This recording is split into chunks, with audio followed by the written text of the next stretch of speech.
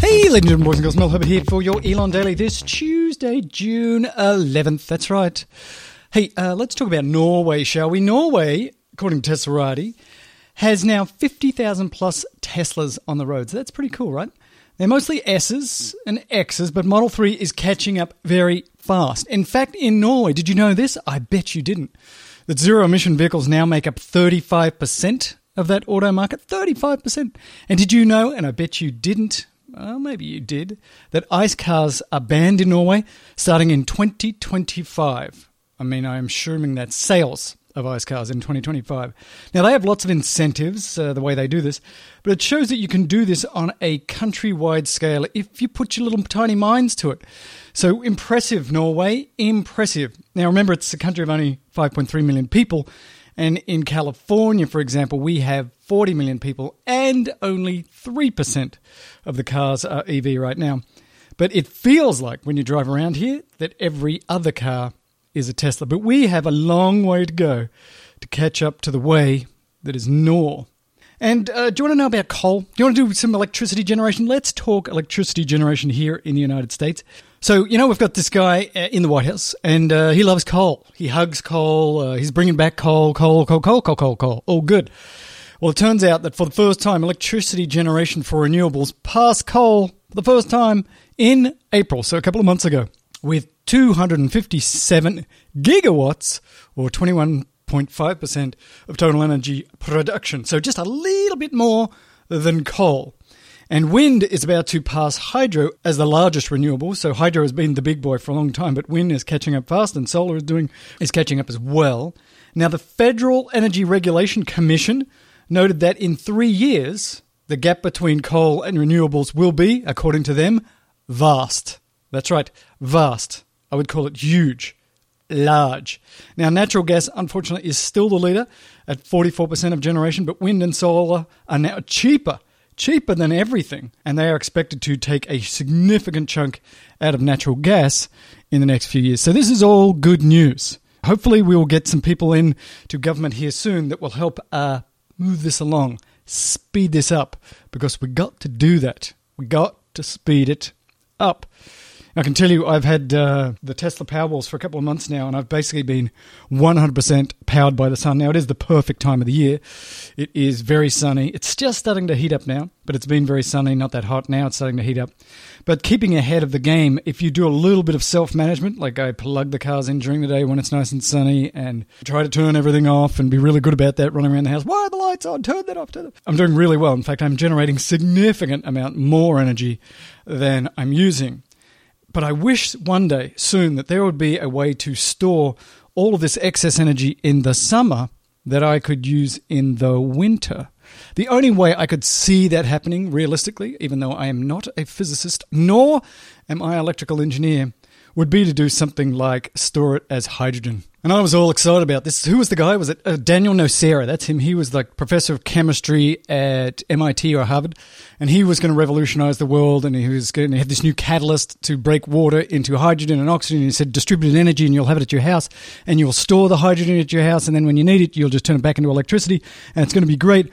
And he formed a company, and it turned out that they could never get it commercially viable. So it's unfortunate that people that smart haven't been able to get us that hydrogen. But you need something that has a lot of energy density, and hydrogen has a lot of energy density. You know how much energy is in a gallon of gas?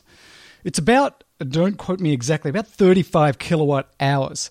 And 1 litre of hydrogen gas, and I'm not sure how compressed, has about the same. So that's a lot of energy. You could just imagine having a couple of buried 44-gallon drums of hydrogen out in the backyard. Wouldn't it be cool until it blew up? It'd be cool.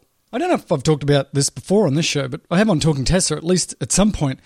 Just think about how efficient your, say, Model S or 3 is. So in the Model 3, you can, say, go 300 miles. And let's say you had a gas car that gets about 30 miles to the gallon. So your Model 3 basically has the equivalent of a 3-gallon tank. Yeah, it's 100-mile equivalents per gallon. It's unbelievable how efficient those electric motors are. And that car is. I mean, that is amazing. So I guess it shows two things, right? Your Model 3 is super duper efficient, And also at the same time, lithium doesn't really store a lot of energy. Imagine if you could have the energy density of gasoline, but in a clean form that was highly renewable. Oh, that'd be delicious. It'd be delectable. It would be delovely. And that's what the promise of hydrogen was about, but it just hasn't turned out so far, has it? And I've been reading about nukes, trying to understand some of this stuff. I'm no physicist, but people are really sort of excited about thorium because, and I'll read this from, what's this from? Forbes. So thorium is sort of up there on the periodic table near uranium, but it's not as fissionable, and so it's much less likely to melt down. It produces more energy per ton, and there's more of it in the world, so it's more of it, it's safer, and it's better, and you can run it apparently all the way through so it burns itself up so there's no crap to throw away. So it sounds kind of perfect, right? Let me just clip in here from somebody who's really working on this, a commercial group that are trying to bring this to reality. Energy is really essential for the type of lifestyle we have. And when people say, we should just make 100% wind and solar, they have to be realistic and say, is there anyone in the world who can pay for that? And I think they completely miss the point there. They're not willing to go down and figure out what it's going to take to actually do this. And with thorium energy, I think if you start to study it, you realize that it can actually be done. And when I first read about it on the internet, I thought, this is bollocks. This can't be true. So I'm Thomas Jan Petersen. I'm one of the founders of Copenhagen Atomics.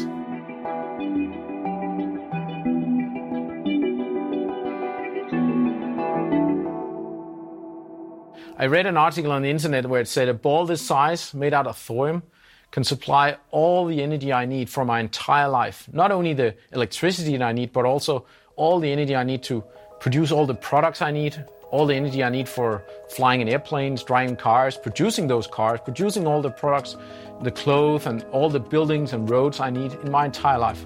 That's a lot of energy. It's a huge amount of energy. And all that energy could be delivered from this little ball of thorium. And I thought, that's amazing. I thought it can't be true, but I'm an engineer, so I have to go home and calculate if it's true.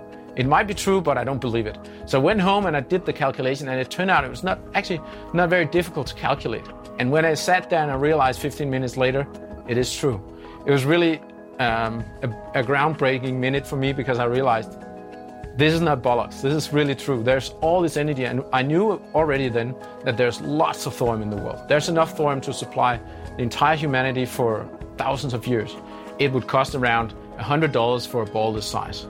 And that means that your entire energy you need for 1 year would cost less than $1. And that's amazing. And then my quest really started to find out why are we not using this, and if we were going to use it, how could we use it in an efficient way? So we all know that we need to take care of this planet. We need to stop using fossil fuels. And some people say, okay, we can just use less energy. But even the people who say that won't use less. So, I mean, who's going to start using less? Because energy is really what drives prosperity in our society.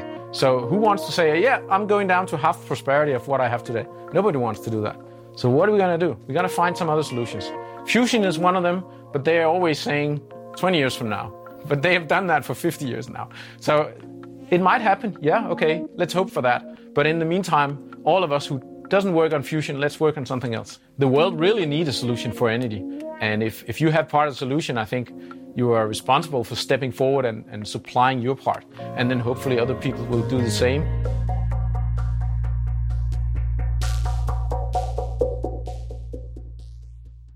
You can use thorium in a number of different ways, but the only way I'm talking about here is if you use it in a configuration in what we call a molten salt reactor, and sometimes it's also called a lifter.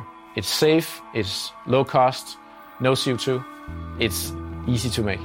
Basically, you burn all the fuel, whereas in the old type of nuclear reactors, you only burn 1% of the fuel you put into them. So already there, you have 100 times better efficiency than in old type of nuclear reactors. At the same time, in old nuclear reactors, you have to have a lot of pressure, and that means that you have to build huge buildings, and that becomes really, really expensive. But with this lifter type reactor design, you can build it small, and you can build it on an assembly line, just like we build cars and airplanes. So the cost of building every power plant is vastly different.